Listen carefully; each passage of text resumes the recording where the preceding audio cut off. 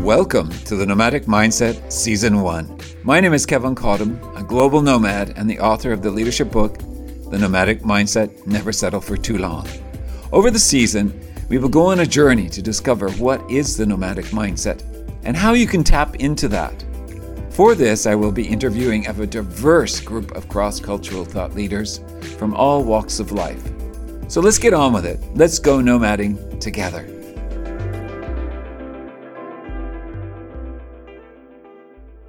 Welcome back to the Nomadic Mindset. And if you are tuning in for the first time today, welcome and enjoy the journeys we go on in each episode. In this episode, the Nomadic Mindset meets Leaders Are Not Heroes. They are humans. To speak about this is executive coach Ritu Mehrish. I know Ritu, and she is certainly a woman on a mission to humanize leadership. There are many things I love about Ritu, and one is that she provides a refreshing and unique perspective on leadership by talking about the challenges, dilemmas, and blocks that leaders go through in their journey. She is the writer of the new leadership book, Leader's Block. Let's find out from Ritu, and to start with, what she means about humanizing leadership. So, Ritu, it's really wonderful to have you on as a guest to the Nomadic Mindset today. I'm just very, very excited. I mean, we have been on an interesting journey, similar paths in the last few years. And that's why I would like to understand a little bit more about you and also the leadership block, but also what that has to also do with mindset and around the nomadic mindset and how it plays in. So I'm going to start off by, first of all, I noticed something on your which I thought was very interesting on your profile. And you talk about humanize leadership. So humanize leadership. So what do you mean by humanizing leadership? Okay, great. So firstly, thank you, Kevin, for having me on your show. Very excited. And as you said, we've been on similar paths. So it's really nice to be doing this with you. So thanks once again. Now, coming to your question about humanizing leadership. So basically, that is my inner theme, so to say. That is a broader theme that I have, as part of the work that I do, which is really about change, kind of telling or maybe creating more awareness around that leaders are not superheroes. They are humans. And, therefore, they are going to have, the usual thing that humans go through. They will fail. They will feel demotivated at times. They will feel uninspired at times. They will not perform on top of the game all the time. And that's what makes them human. So my bigger theme is humanizing leadership, just saying don't treat your leaders like demigods or like superheroes. Demigods. Sometimes that people do that, right? Is treat them as demigod. And that also is a mindset, actually, that goes into people, right? That's what they think, the perception or the perspective of leaders. And so if that's the case, you talked about this inner theme. What does that inner theme do for you now that you have this strength around humanizing leadership? What has that done for you? Yeah, and that's a great question, Kevin. So what the inner theme, or what this whole theme of humanizing leadership, what that's done for me in my area of work is that this is kind of a little compass, so to say. So anything that I look at, whether it's through my coaching, whether it's through my speaking or running these master classes, the lens I wear is how do we break whatever model or whatever thing we're talking about, whatever problems or solutions, in a way that kind of relates at a human level, which makes it more human. So for example, a very small example, we talk about communication. Now there are lots of models, different types, different frameworks, but when I look at them, look at all of those, my key objective or my lens to that is, how is this communication helping humanize me? How is this making a leader look more, feel more, sound like a human rather than a robot, or rather than somebody who's trained or who's trying to behave like he's got everything together. So everything I look at now is with this lens of, is it human? Is it real? Is it how we feel? So yeah, that's how this theme has helped me look at all my work with the lens of putting the human element back into leadership. I like the way you talk about the lens, and also I like the way you talk about, it sounds like your inner reflection is that you ask this question, even as you approach either a speech or a client that you might have, and which then I would imagine starts to help you is to expand into their realm. Would that be so? Absolutely. Because, so for example, if you think of preparing for a speech, preparing for a keynote, the minute you start thinking, oh, this is going to be my speech, this is what I'm going to share, this is what, people are going to get out of it, that is one part of it. You need to do a little bit of it. But if you make that the entire part, you miss the key point.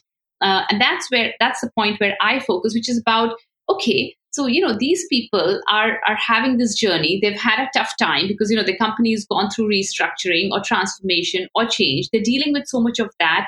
How do I empathize more with them? How do I connect with them more so that I can tell the stories that I'm telling, that they can relate to, and they can find comfort in them, and they can learn something from them?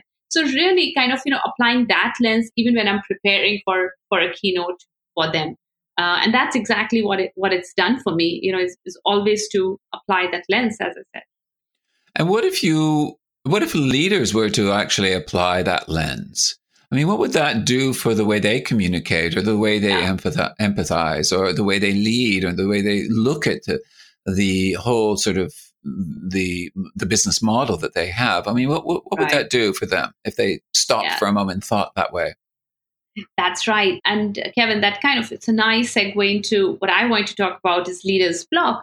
Actually, when leaders start to look at themselves as humans, then there is more acceptance of their own failures or of their own challenges, of their own blocks, and acceptance of that, they don't have answers to everything, that they can also fail, or that they can also not know something, right? So that is what, when they apply the humanizing leadership element, they look at themselves as human or as any of the other team members in their team.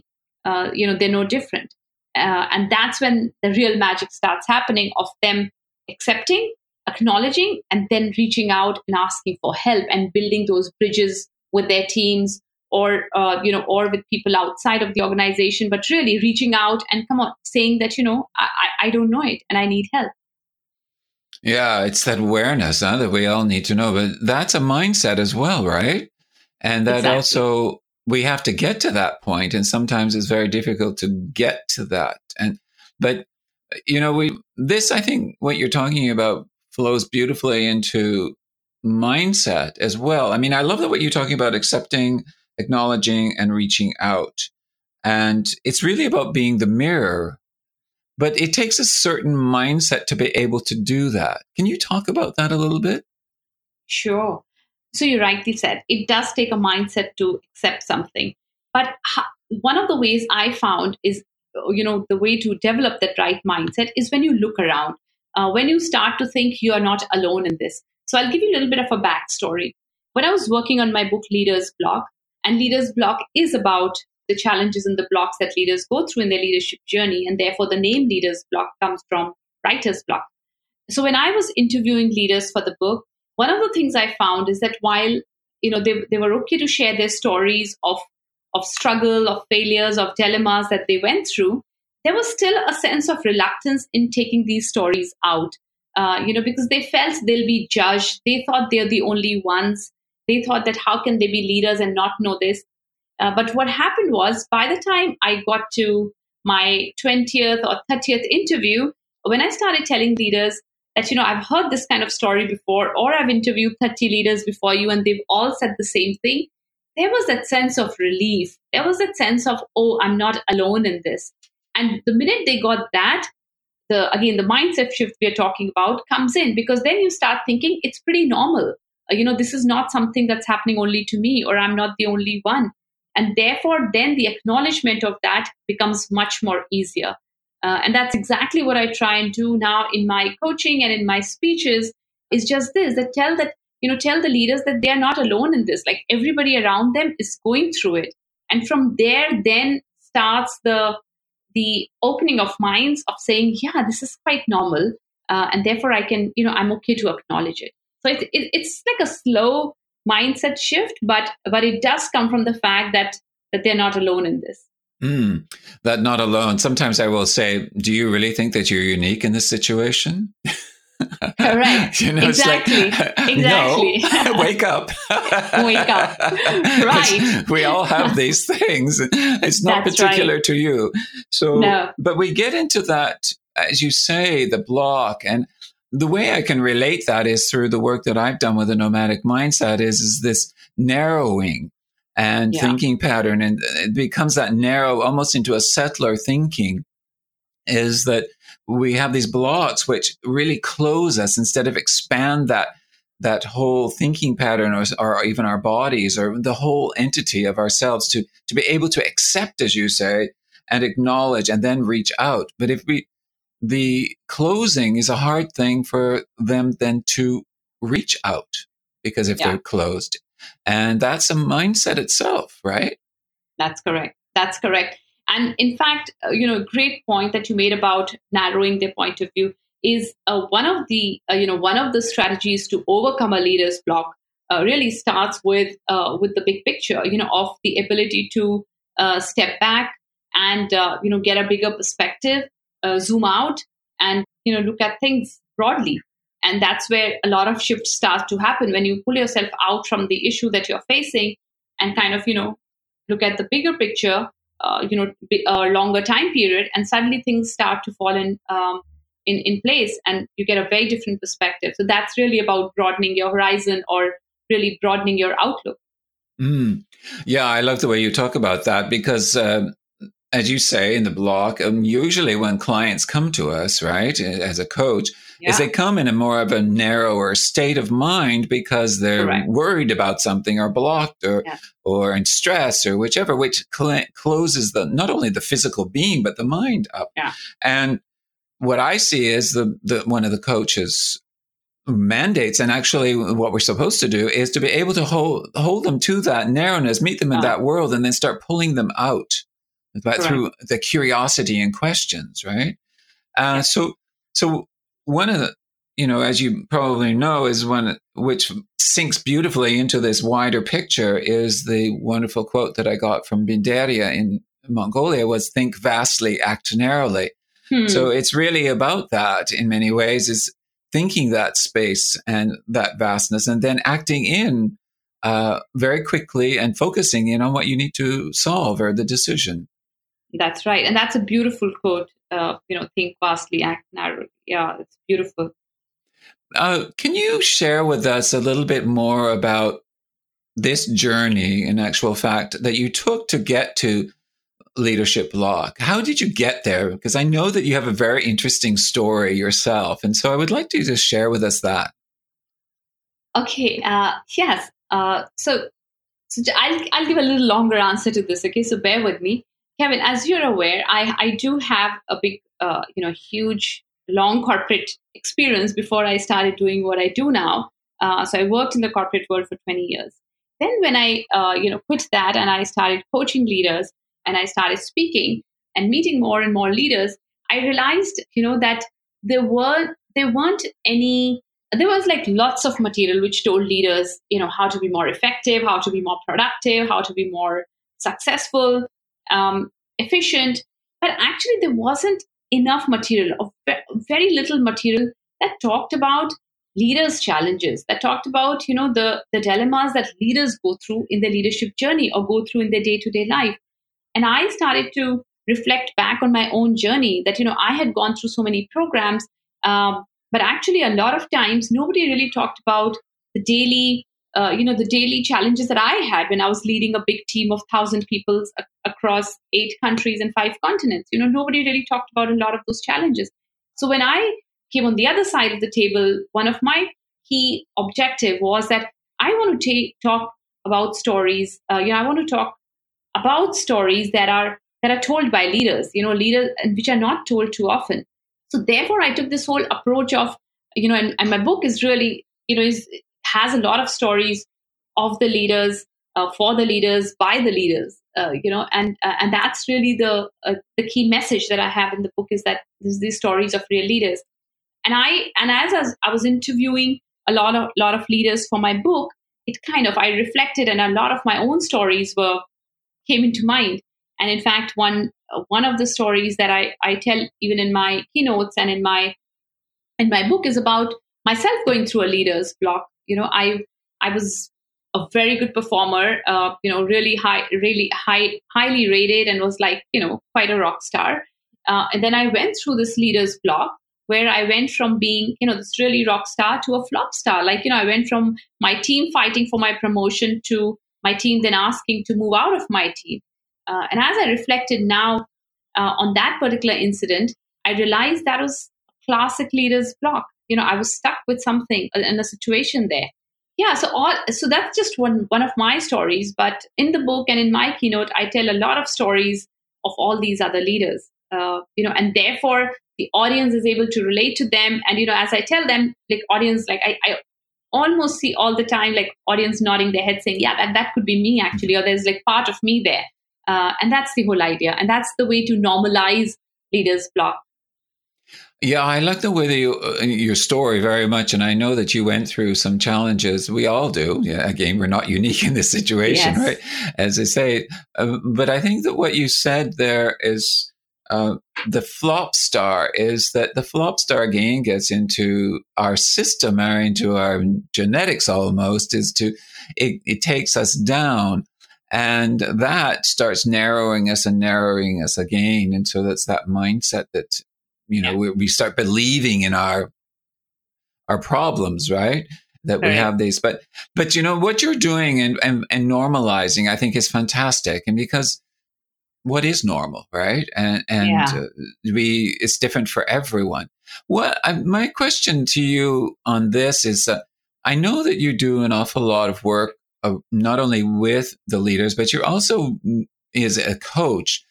But what is it that you do in a larger capacity besides speaking? Do you do workshops and do you do other things like that? Or yeah.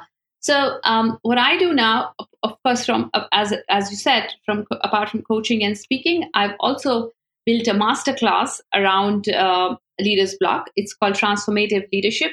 So that's a 2 day program where leaders go through, which is again the whole idea is to build awareness about the possible challenges that come their way or will come their way, and then how do they deal with them, not only for themselves but also for their teams. Because the leader could be in perfect shape, but if he doesn't have the ability to recognize these symptoms or acknowledge these symptoms in the teams, in his teams, in his or her teams, then also there's a damage that's happening because then it's kind of not enabling him to perform at 100%. mm, So it's not only for himself but also for for his or her teams. So it's relevant for both. And then the second part of the program is really about how do you build sustainability. So that I'm calling leadership staying power. Like how do you play the long term game? How do you avoid these blocks in terms of their frequency and their intensity? Now that you know that they exist and they'll come in your journey again. So how do you minimize their impact? And therefore, how do you build that leadership staying power? So J2 is more about practices, how to do that. And so that's what I do apart from speaking and coaching. wow, that's great. It sounds like a wonderful transformative leadership journey, really, that you're taking people on to humanize the leadership, as you That's say. correct. And so, again, I think even though we have this talk about the block, but there is this whole thing about today with 21st century Yeah, organizations that they have to transform the business model into a whole business model. And many of them are working on a 20th century, which is not the today. yeah, So and that can create a block yeah, because how to transition from one to the other. And again, it's about, I see it, not only a block, but that block has got to do with the mindset as to how, because the mindset is driving everything. The correct. behaviors, the qualities, and whatever is happening with the block is driving that. So how do we link then the mindset, such Yeah. as, I've been talking about the nomadic mindset and it's also the builder mindset and settler mindset. How do we link those to having that humanizing leadership at that wholeness? So in other words, so that Right. organizations can be this whole new business model. Correct. And that is a tall order, Kevin. I wish there was an easier solution to that. And there isn't an easier solution because we're dealing with humans, and humans are complex beings. We all know that, including ourselves there. So I wish there was an easier thing, but there isn't. Having said that, as you rightly said, there is a huge mindset shift that's required to deal with challenges of 21st century, and mindset, of course, is at the center of this, right? And as you talk about different mindsets, the nomadic, the builder, and the settler, I think there's merit in each of those mindsets, but it's also creating awareness in what situation do you leverage what mindset, right? Mm. So sometimes, if you are doing something, you've come into a situation where something is already created, it's already built. You have to sustain it. Then maybe a settler mindset will be helpful for the next 12 months, 18 months, whatever's the time period. But if you've got into a situation where you're creating something from scratch, or you're just building something, or you're building a new business model, or you're building a new structure, whatever it could be, then of course the builder mindset is required because you're beginning to build. But if you're in the exploratory phase of any business, of any maybe a career or whatever, then the nomadic mindset is really good there because you're exploring, you're picking the best out of different things, and then therefore you're putting that in action. Now the thing is, but of course the nomadic mindset is helpful all the time, because even as you're a settler, you don't want to settle for too long, because then you become narrow, and therefore again you need to go out and kind of explore, look at other things, experience different things, and get it back to whatever you're doing.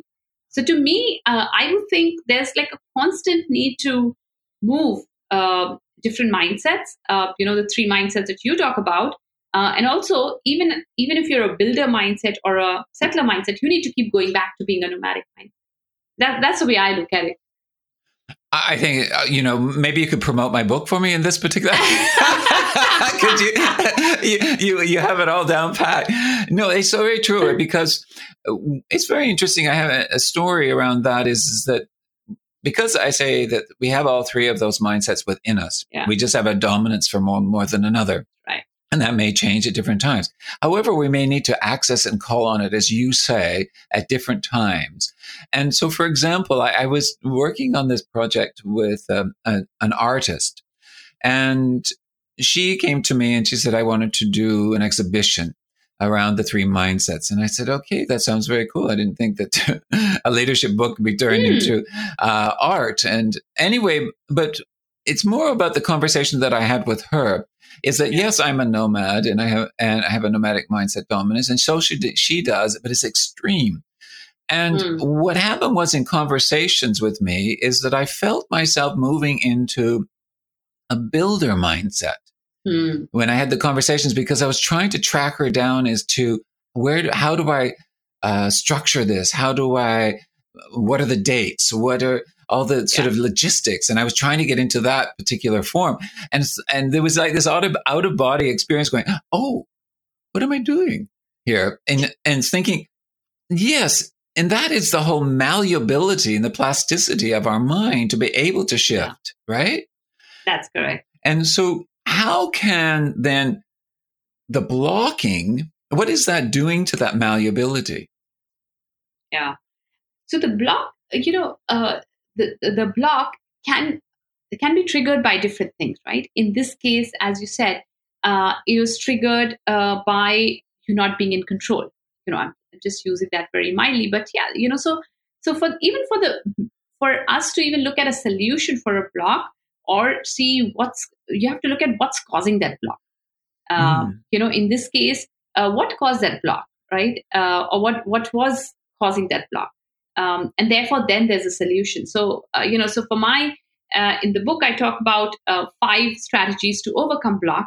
And those are, again, depending on the triggers of the block. Sometimes you need to apply more than one strategy. Sometimes it could be one strategy, or sometimes it could be all strategies. So it just depends on what we're looking at. Sometimes when we're trying too much to be in control, I have a strategy which says, let it pass. Sometimes you can't control what you can't control.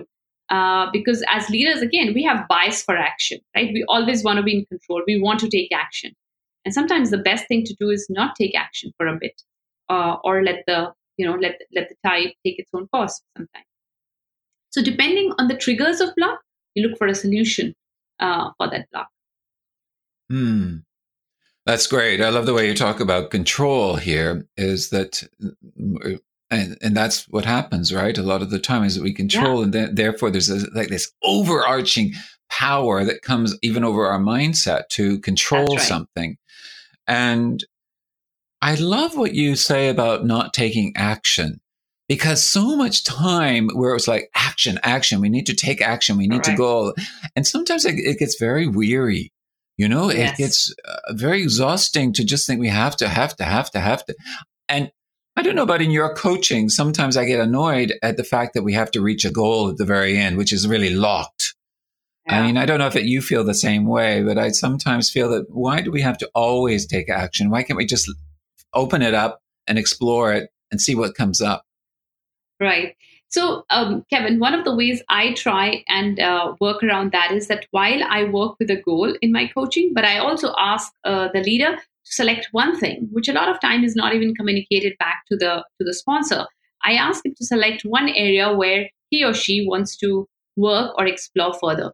So that's an area where we don't put a very very specific goal, but we just say this is an area we're exploring. So and that's something we continue to work on. So it kind of provides a good balance for the leader and for me to kind of say, okay, there's one that we are working towards where the sponsors are, would want to know how we are progressing, how we are moving towards it. But then there's this one goal of yours that we are exploring, or one area that's close to you, and we are exploring that further. So that's how I strike that balance. That's great the way you share that with us. Oh, by the way, I just want to let everyone know that this is a great book, the leadership book. I have read it and I felt really consumed by it. And uh, she, Ritu has an incredible use of the great language and the storytelling. So grab it as you go along. But before we end this time, I would like to ask you one final thing, and that is, what are three things that you feel that people should do in coaching or might want to explore in coaching is going to around the leadership block and the way we deal with it? Yeah. So one of the ways to get through leaders block is highly recommend coaching, right? Having a coach or a mentor. And through coaching, very specifically, I would say is that, one, maybe you're not going through a leader's block. It's fine. You still have a coach. So coach is not for somebody only when they are going through a leader's block. Maybe you're beginning to maybe you're beginning to feel something, but maybe yet it's still not a leader's block. So that's a clarification that it's not necessarily that you've got a coach only when you've got leader's block. But coaching is a great way to build awareness of of the signs, the symptoms, the triggers of leaders block, and then also coaching helps you build that awareness for yourself and for your teams. And then, of course, it's a great way to overcome leaders block, because through coaching, you get a sounding board, you get somebody who's listening to you. You actually end up listening to yourself, and you start to come up with solutions. You start to see a bigger picture, you start to take some actions, which then help you overcome the leader's block that you're going through. So coaching, you're in leader's block or not yet, or or some of your team members, one of your team members in a leader's block, it's a great way to address all those things. Thanks very much for that. That's really wonderful information for all of us and to be able to take forward. Ritu, if there's one last thing that you would like to share with our guests around leadership, humanizing leadership, what would that one thing be? Or maybe it's a quote that you love very much. Yes, it's a quote. I mean, I don't know if it's a quote, but yeah, it's a thought that I really love and I love to share. It's that, remember, every leader stumbles. The great ones learn how to recover. I think that's really my parting quote to the listeners. Just remember that. Yeah. Can you repeat it again? Because I think it's so great that you need to repeat it again for everyone. The quote is: "Every leader stumbles. The great ones learn how to recover." Wow. Well, let us all recover Not us all stumble, because with stumbling, we need to recover. It's also very important. Absolutely. Well, I want to thank you very much for this beautiful time with you, Ritu. And you have really helped not only me understand a little bit more about what you're doing in Leadership Block, but also you really introduced something to our guests, which I think is very valuable.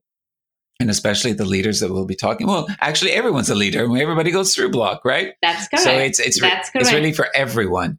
And so thank you very much, Ritu. Appreciate it very much. Oh, thank you so much. Thank you so much, Kevin, for having me on your show. And I'm really excited to see, how leaders respond to it. But all the best to you, too, with all the other guests that you're going to bring on your show. So thank you so much for having me. Great. You have been listening to The Nomadic Mindset Season 1. My name is Kevin Cottam, and I invite you to find out more about the Nomadic Mindset at thenomadicmindset.com. Until next time, make it a point to go nomading and start discovering your nomadic mindset.